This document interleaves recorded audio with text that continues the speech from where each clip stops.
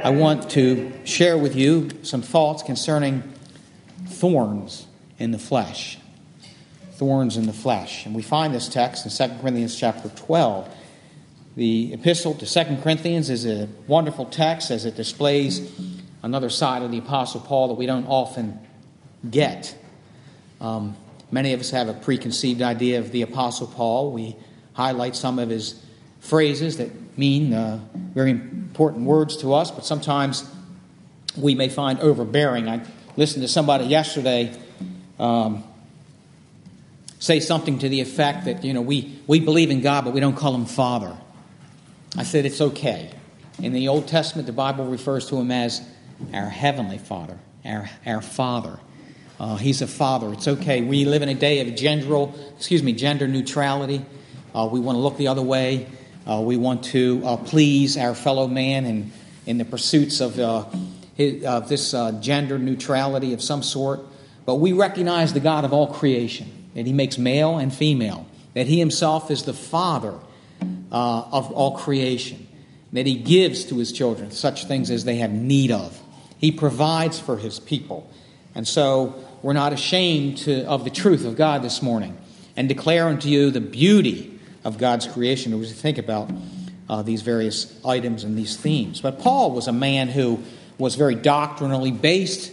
The first letter, of course, he came out swinging and rebuking and instructing and making sure that the young Corinthian church, which he was very favorably by God to constitute there. You remember when he was in Corinth for a period of 18 months, establishing a church. So he had a lot of blood, sweat, and tears in that church. And he was very concerned about that church. He wanted to make sure that church was guided properly. So amid all the problems that the Corinthian church had, he felt a particular need to it. And yet in the Corinthian second letter, we see a tenderness of Paul, which we haven't seen before. In fact, it rivals no other book in which he wrote, except maybe the book of Philemon. And there we can see the tender heart of a runaway slave. But in this particular book, we find some natural tendency of the Apostle Paul to share and bear himself before others. He was a fool, he said in one place, for Christ's sake. In other words, he was willing to stand before the people of God and lay bare his heart. He didn't hide anything. He revealed everything. And sometimes a preacher or a teacher of the gospel has a tendency to do that. Be not many teachers, the Scripture warns men. Don't take this thing up unless God calls you to it, because in many ways we offend all. And we also play the fool in many ways by bearing our hearts. Such is the case we have before us. The Apostle Paul speaks of a thorn in the flesh. What is this thorn? Now, all men in general know something about trouble. As man is born into this world, he's born into trouble as the sparks fly upward. It's just a natural tendency that we all know all too well, the difficulties and the thorns in life. And so, from a general standpoint, all of us can identify with thorns. Brother Daniel had mentioned that maybe the petals that were all over the floor this morning could somehow work its way into the sermon. I don't know. They had a great start yesterday, a wonderful marriage. Brother Michael and Sister Katie. I hear it was a beautiful wedding. Even Frank showed up, I heard. Had a patch on his side. Something close to his heart. What was that patch? Does anybody know?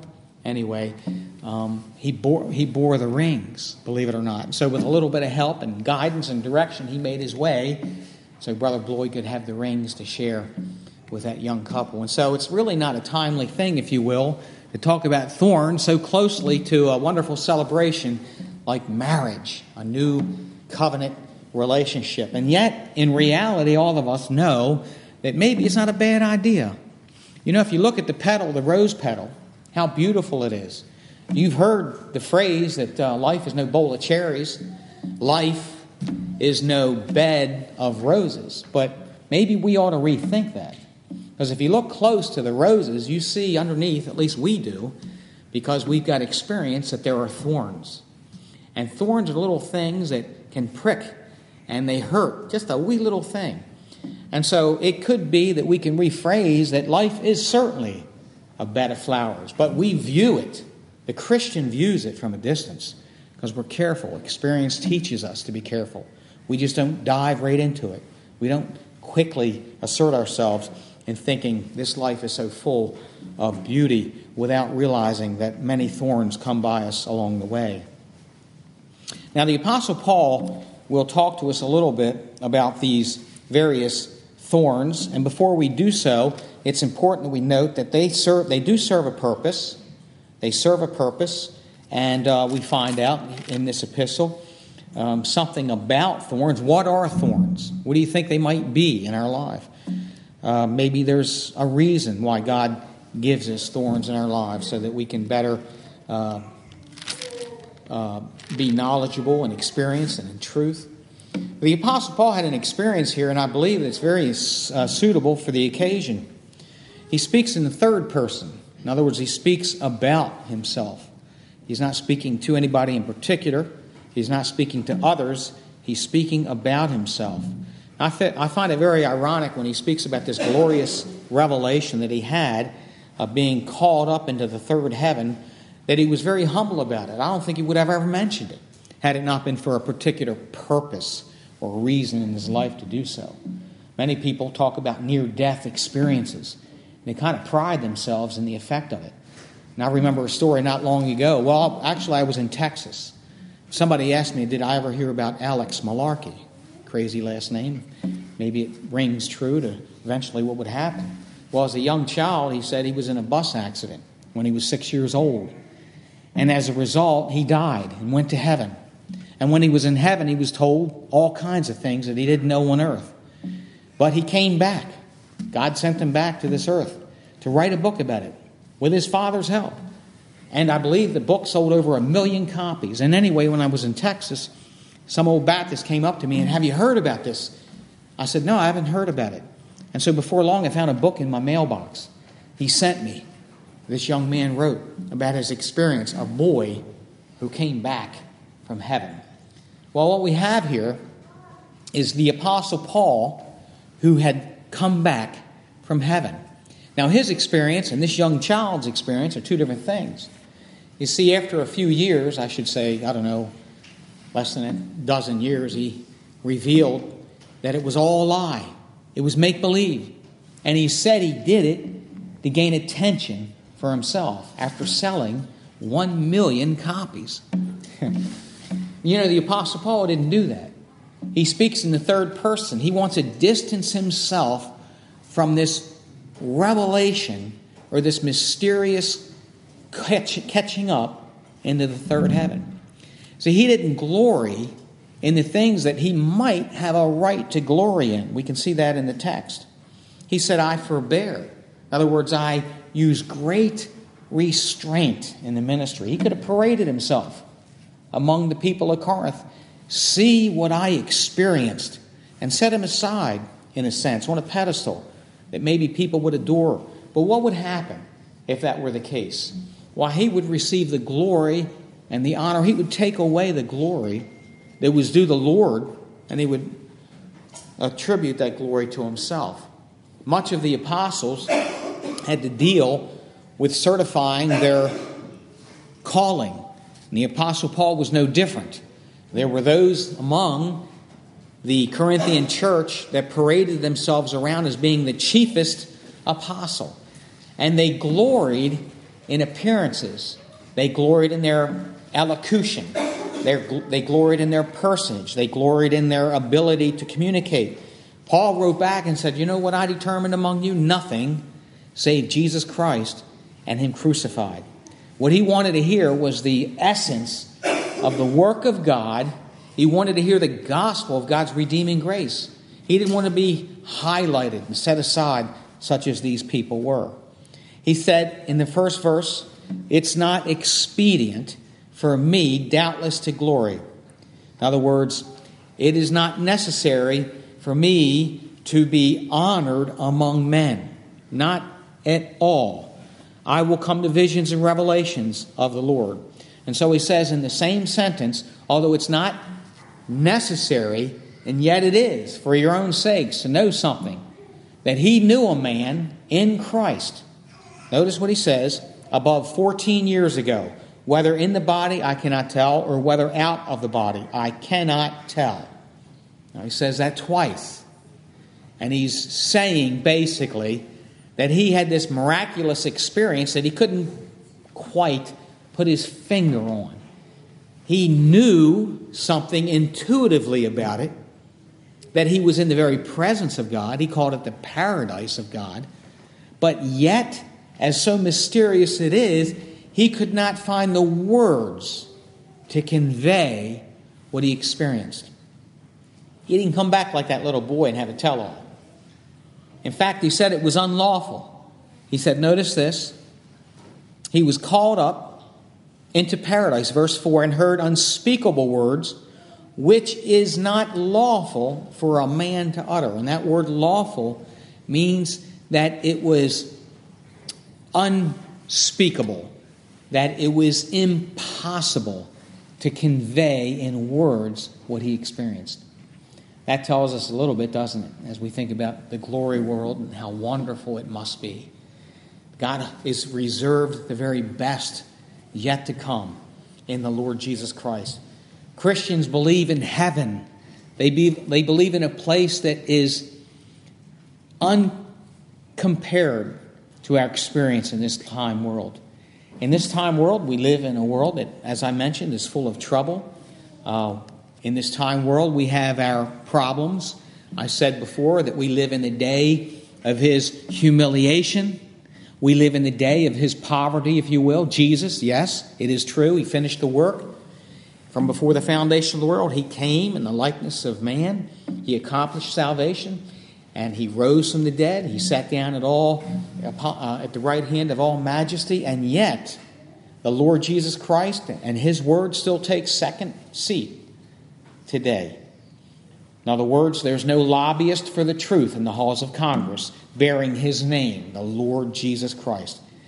He is not King of kings and Lord of lords in the minds of natural man. The world over, yet still refuses him. If he walked in this sin-cursed earth today, they would still hunt him down and crucify him. They will not come unto him that they might have life. The Lord Jesus Christ, his poverty is ours today to walk. Now, that's just a fact of life. He said, in the world you shall have tribulation. Now, the Christian bears his mark today. We bear the mark of the Lord Jesus Christ. We honor his word. We walk as he walks, circumspectly. What's that word mean? Very carefully. Every step of the way we walk carefully as we follow the Lord as he walked in this world. We don't highlight ourselves. We highlight him. We're crucified with Christ. It's not me, but the faith in me, right? Nobody here, is above anyone else. The Apostle Paul, he was considered by himself nothing. That's the way he looked. He said in verse 11, though I be nothing. Quite contrary to what we might make him out to be. The Apostle Paul, with all his weighty words and doctrinal themes, yet he considered himself nothing. His speech, contemptible, rude in appearance, weak and abased in actual appearance. And yet he was a man of God. He preached the gospel of God. He had the gospel of the Son of God. He had a particular gift that he could preach. Great power when he preached. People received remarkable assurance of faith when he preached. He had a remarkable gift to tie together the loose ends of the heart. They find it very difficult to believe. And so here we find oneself Paul, who lifted up to the third heaven, and he said, of such a one will I glory. Isn't that interesting? I'm going to glory about it, yet I myself, I will not glory. And so he's distancing himself. He doesn't want any praise. He doesn't want any honor. He's not taking a collection in his name. He's not asking all his hearers to pull out the Visa card, make a donation in my name for the cause of Christ. That's not what he's doing, is it? That's what we do. That's what mankind does, doesn't it? They sell and they peddle Jesus. Watch it. Be careful. Don't get sucked into that kind of stuff. That's garbage. That's not out of heaven. It's out of hell. Be careful. The Word of God the Word of God is unbroken. The Word of God is true. The Word of God doesn't need your help. Somebody has a remarkable revelation. I've come to the end of my days. I got a pot of gold. I'm going to help God along. No, God doesn't need your help. I've met many people who thought they're ready to help God. No, I will not glory except, he said, in mine infirmities. Infirmities. When we think about the difficulties and our troubles, we're not speaking about our sin. When we think about, what is a thorn? He said, I get this thorn in the flesh. What are thorns? What's the purpose of thorns? How can we identify them? And the way I see it, that Paul received this thorn in the flesh to keep him humble. He was raptured to the third heaven. He might think, he's got a bigger hat size. Might think of himself as the big head. Might get proud. Might get arrogant. God gave him something to humble him. Pride is a nasty thing. God won't use pride. He resists the pride. God will never use a man full of pride. Never use a woman full of pride. He'll humble you. If he's going to use you, be prepared. When you pray to God, use me in your service. Be prepared. Trials come. Afflictions come. Temptations come. And they bring you to the point where you recognize your need of the Lord. Sometimes we get excited about who we are and we think we can do God's service. We're in a position to help God. But that's no position at all. See, there's a purpose in our thorns. There's a purpose in the reality of our troubles. And it's so that we don't get a big head. It's very simple to understand that. He said, for though I would desire to glory, I shall not be a fool. For I will say the truth, but now I forbear. Now I keep back. Now I restrain myself. And I think for the Apostle Paul, that was very difficult. I think he was a proud man. I think he was intensely emotional when it came to the truth of God. I don't think he held back. I think he was ready to take it to him. I think that's the kind of man he was. He was ferocious. He was a lion. And yet God made him a lamb. He humbled him so he could be used in the service of God. God won't use a man who thinks himself high above anybody else. He's going to bring a man down. Pride will destroy a person. And a proud person is a person that's hard to convey the truth of God. God resists the proud. His friendship is to the contrite and the humble in spirit. He said, lest any man should think of me above that which he seeth me to be. He likens himself to any ordinary man.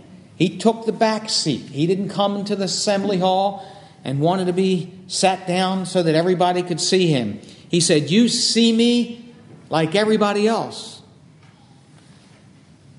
And when we consider what he had, it may be that there was a certain appearance to him that caught our eye, that would make us reach out in some way of pity. Some insults would be leveled his way. Some would step back to observe something about him that it was apparent to all. He said in verse 7, and lest I should be exalted above measure through the abundance of revelations, lest I should be set upon a pedestal for who I claim to be, God, notice this, gave him a gift. A gift. Notice what he says. There was given to me a thorn in the flesh. Now that is something to make note of. because it doesn't say it was a thorn in the spirit. So whatever that thorn was, it wasn't piercing enough to drive him to the point where he could not, would not serve God. Now, it may be that despair and despondency and self-pity are akin to infirmities, that they're not far off. We got a problem in our life. We got a flat tire. Sometimes it shakes our spirit. Where is God? What happened? We got this immediate reaction. So they're cousins to one another. But a thorn in and of itself, in the flesh, as it sticks you, does not prevent you from serving God. Always remember that. It can lead to that if we're not careful. In fact, many Christians today are lighthearted. They're not grounded in the word of truth. Their faith hasn't been tested. They've avoided it. They seek a life that is materialistically happy. And they want to be content. They want to be secure, satisfied. And so they avoid certain things. And when trouble does come, they are not rooted and grounded. And as a result, turn their back against God and can't figure out why things happen the way they do. This is elementary Christianity 101. This is not the hierarchy of a level of faith that you've achieved. No, these are the basics. When you turn against God and you're frustrated and you raise your hand up against God because of things you don't like in your life, this is a sign of a weakness. It's not a sign of strength. It's a sign of weak faith. And so we encourage those who have weak faith to exercise faith that it might be stronger. And so when the winds come and shake the foundations of your home, you won't be so easily removed from your pedestal, from your high perch. We come to you this morning without preaching from no ivory tower. Paul the Apostle, he came to the Lord's people. He was in no way somebody who stood above the rest of them. No, ma'am, no, sir. He was one of the rest. He was in with them. He was together. He understood. Why? Because he had a thorn in the flesh and it humbled him. It brought him low. And that thorn is a point, isn't it? Sometimes they come with poison in them. I've heard of thorns pricking people, and brushing it off is nothing, but sooner or later developing a big sore underneath the skin. This poison would have a reaction, and it would be a problem. In some cases, could leave a scar.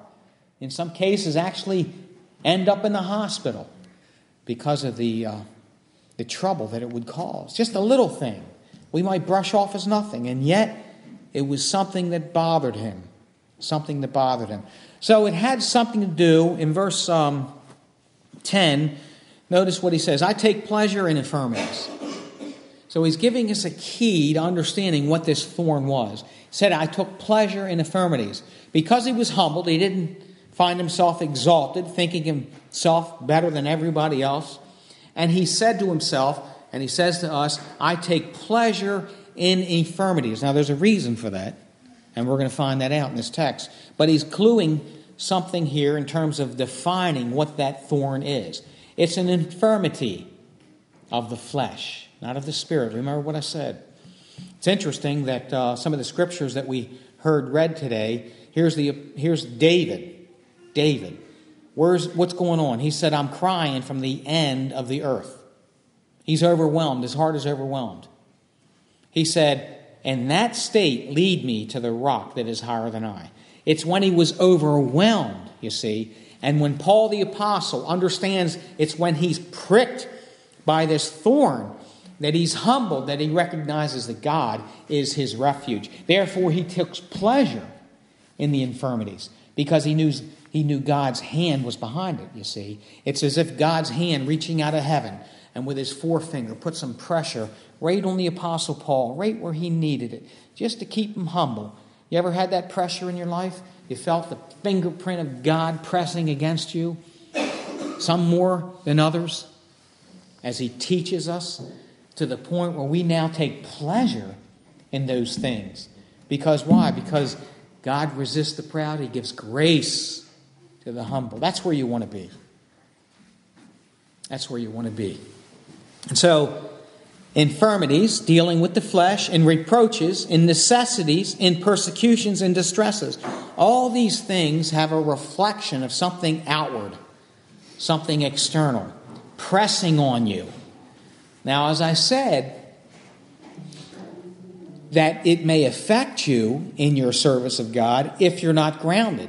But if you're grounded, you will shake them off and you will continue. That's the way I see the Apostle Paul. Self-pity is something that is derived as a derivative from human nature. Guilt. Somebody says, well, he's guilty. That means he's a child of God. No. Human nature is guilty by its own natural tendencies. God doesn't need to help you to feel guilty.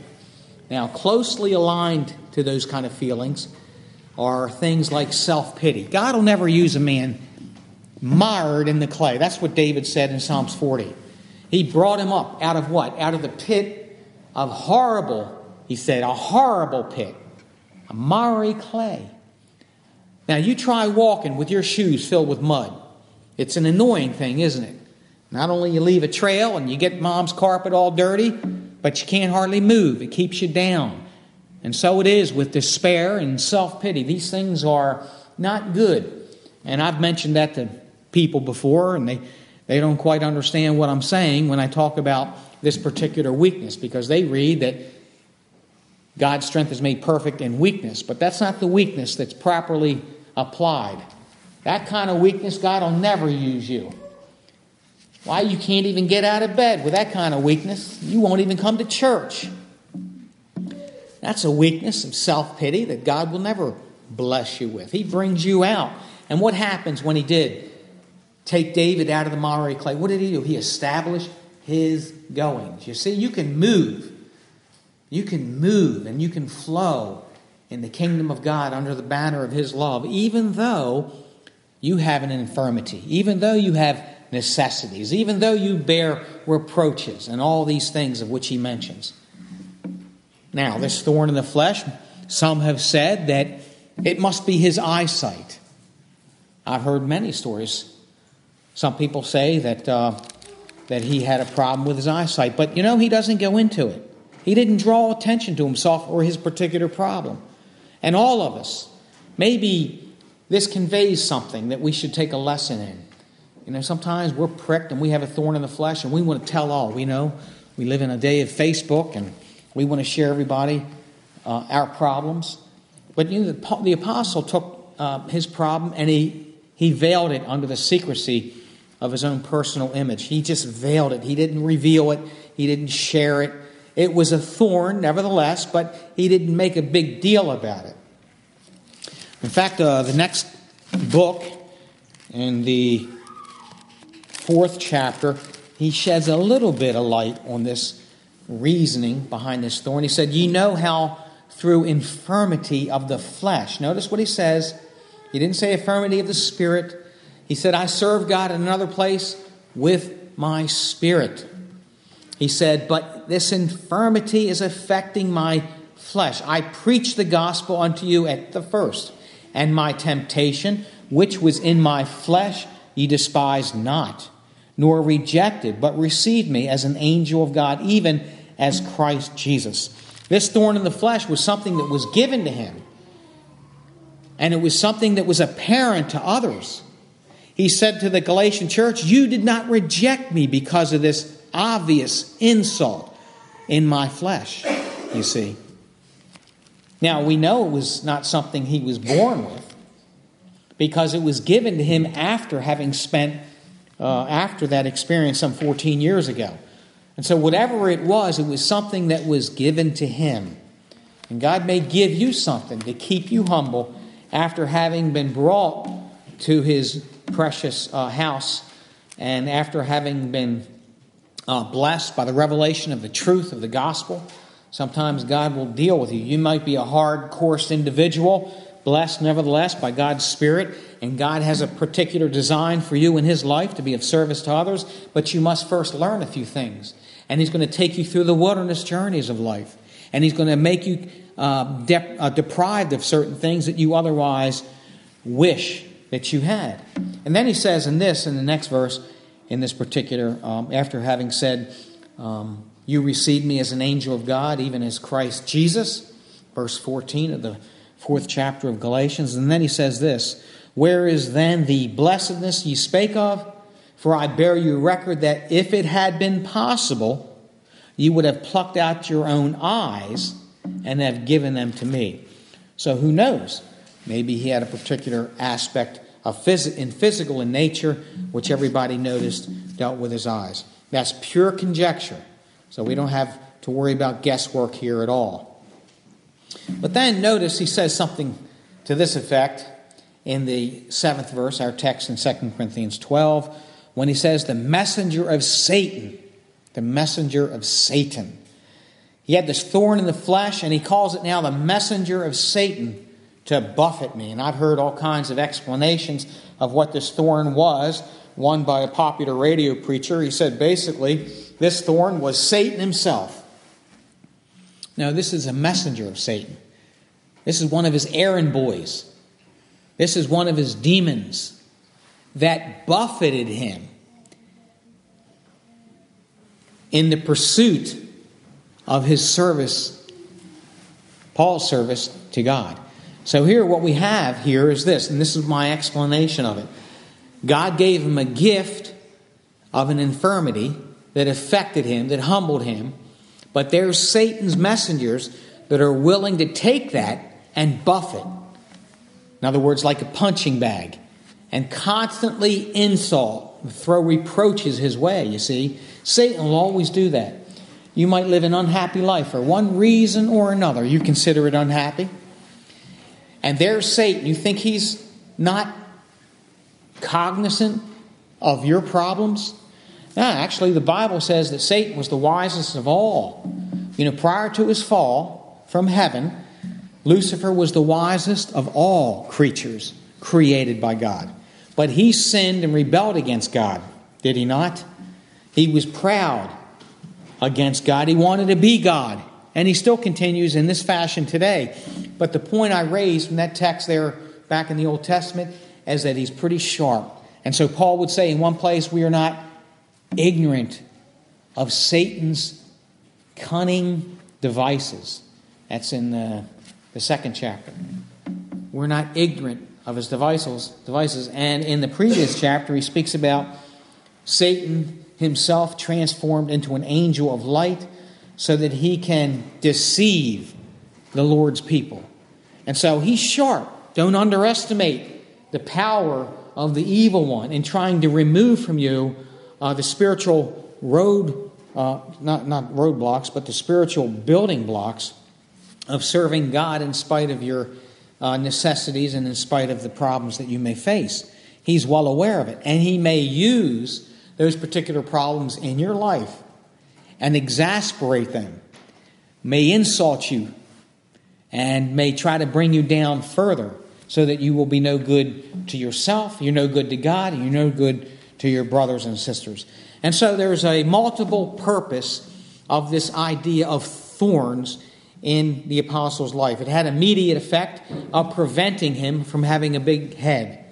It was also had an effect of keeping him humble and honoring God.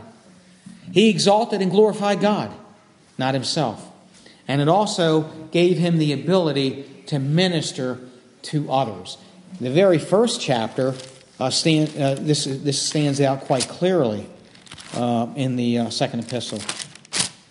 Paul couldn't be no good to others without this thorn in the flesh. Notice what he says in verse 6. He said, "For whether we be afflicted, it is for your consolation and salvation, which is effectual in the enduring of the same sufferings which we also suffer. Or whether we be comforted, it is for your consolation and salvation." This is what I mean by the tenderness of the Apostle Paul's heart.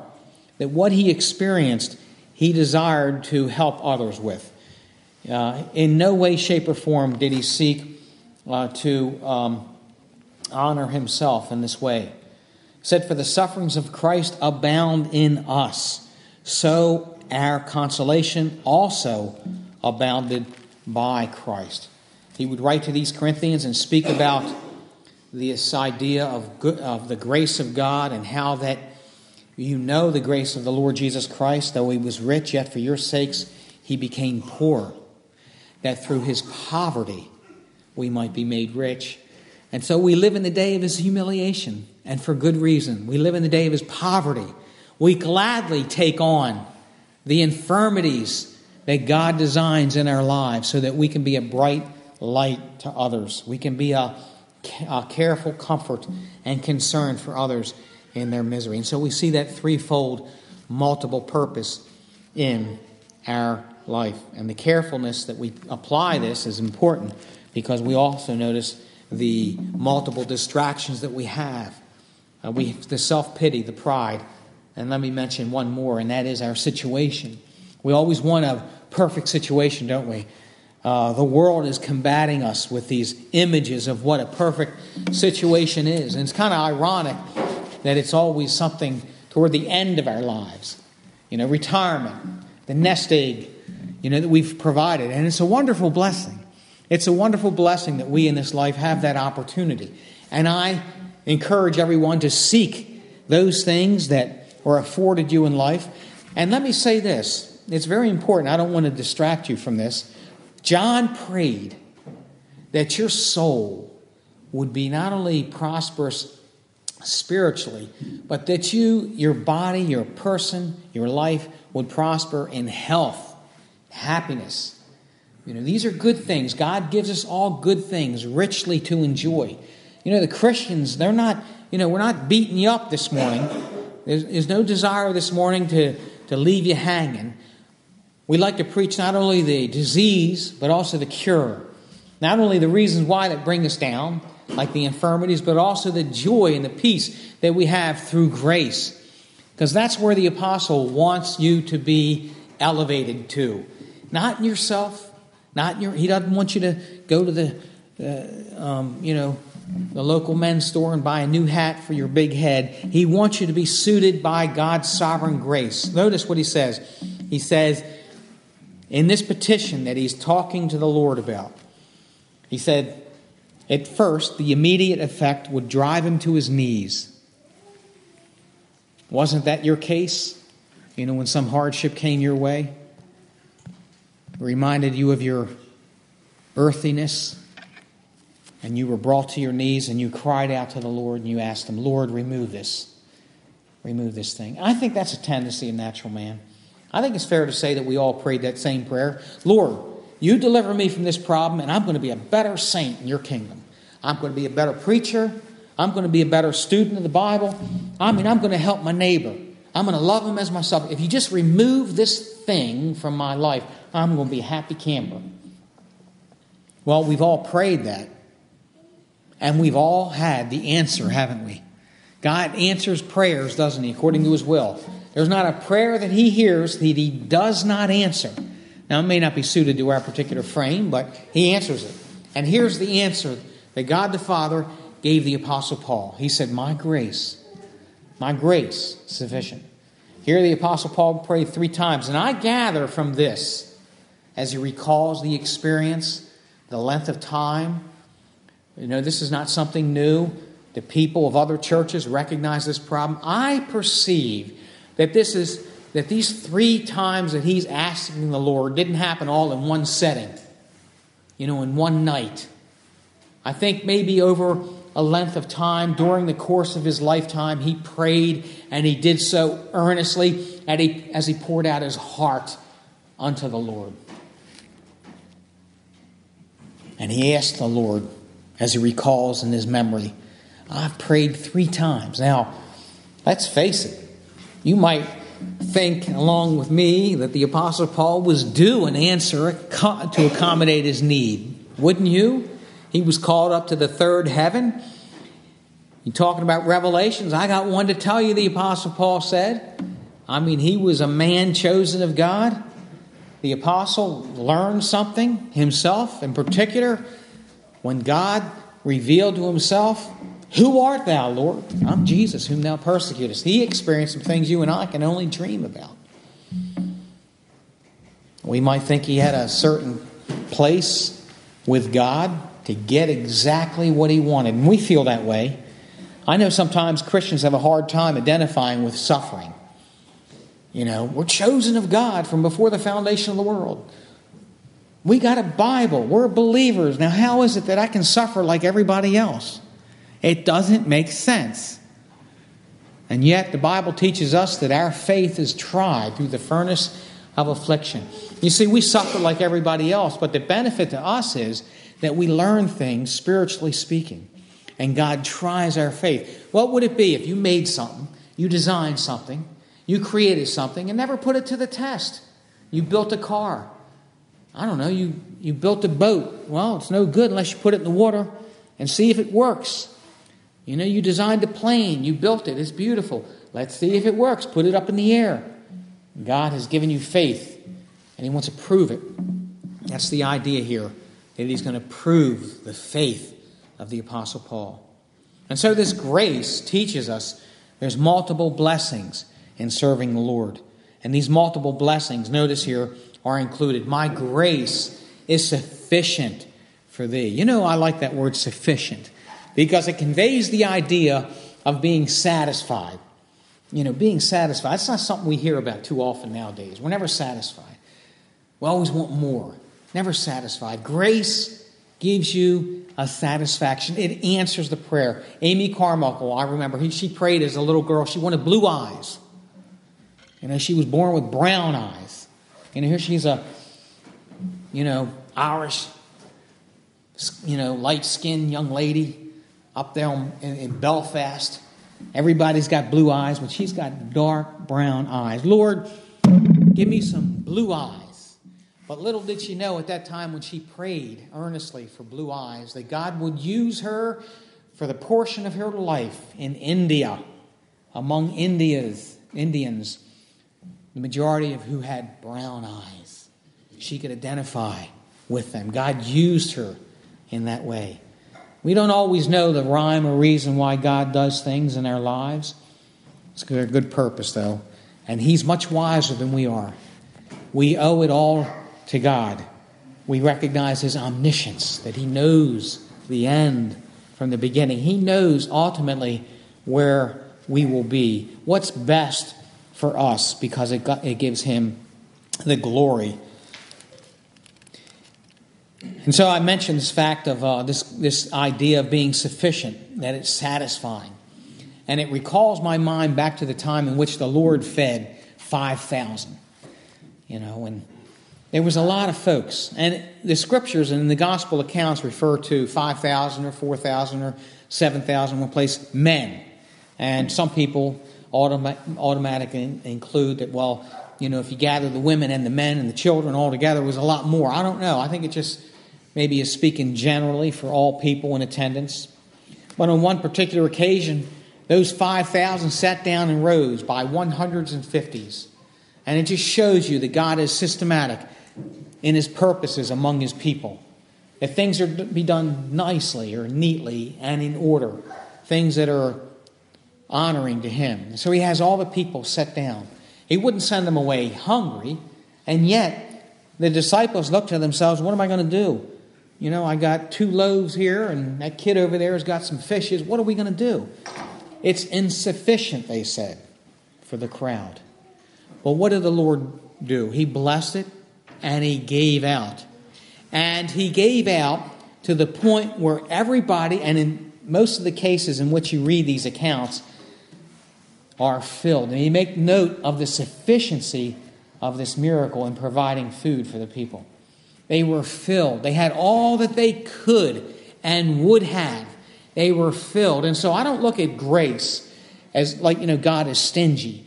God just gives you exactly what you need and no more. No, He's abundantly pardoning. He's abundantly fruitful. He gives beyond measure. His grace knows no limit. It's like the smorgasbord of wonderful treats, divine love, divine compassion, divine grace that supersedes our wildest imaginations. God blesses us with this abundance of grace and mercy and truth. I love, as we come to the end of this sermon, the conclusion of this message, the importance of grace. Notice what it says in the very last verse of this whole epistle. He said, the grace of the Lord Jesus Christ and the love of God and the communion of the Holy Ghost be with you all. Amen. You see the tenderness of these blessings provided by the Lord God for their edification? In other words, God gives them blessings in spite of the infirmities of the flesh. What's he talking about? He's talking about somebody, he's setting somebody out in front of them. He wants them to see a picture here in this concluding verse of grace and of love and of communion. What's he showing? He's showing you a man who's been acquainted with sorrows, with grief, with infirmities, yet without sin. We make that point. He said in verse 4, he was crucified through weakness, and yet he liveth by the power of God. Notice what he says, for we also are weak in him, verse 4, but we shall live with him. By what? By the power of God toward you. So I see this as the great underlying purpose and reason of why God sends thorns in your life, so that you can be better equipped to handle problems in other people's lives. You know, it's only right that we see Christ crucified, bearing the thorns imprinted upon his forehead, not for himself, but for others. What he experienced blesses us today. And the power of a life weak in ourselves is for the purpose to bless others who themselves suffer in this world, that we can share with them the grace and the love and the communion. You know, no matter what you go through, you have grace from God that enables you, equips you, that bears you up and gives you the strength. He speaks about no temptation having taken you, but that which is common to man, whereby he makes a way of escape. And then he names the way of escape, because we're always looking for it, aren't we? He says that you may be able to bear up those burdens. That's what grace does. It doesn't remove you from the problem, but in your situation, it makes you better to handle your problem. It gives you the grace to bear up under the pressure.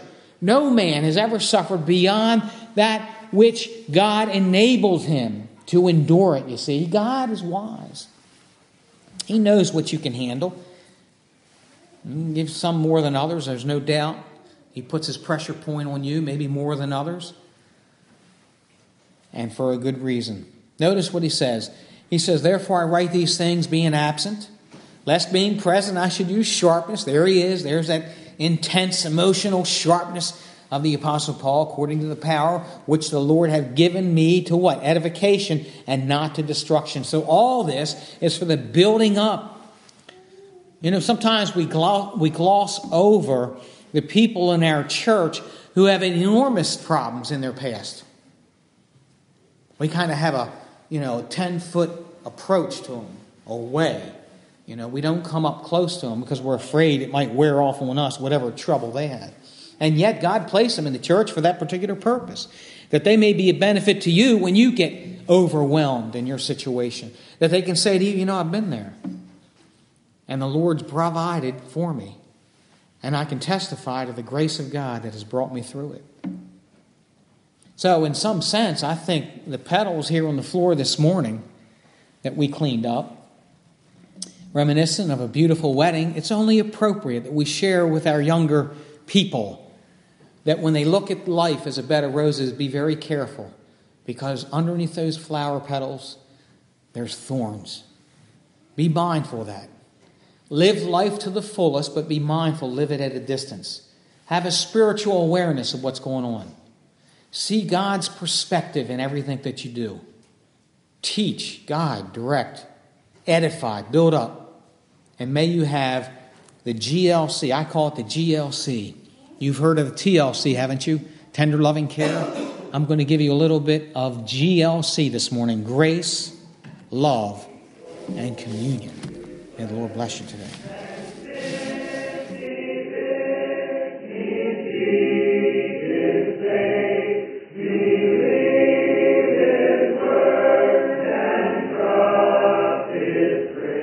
You've been able to listen to this special podcast. We invite you to come and worship with us on a Sunday morning. Our services begin with hymn singing at 10:30 a.m. Mount Carmel Primitive Baptist Church is located at 1707 Churchville Road in Bel Air, Maryland.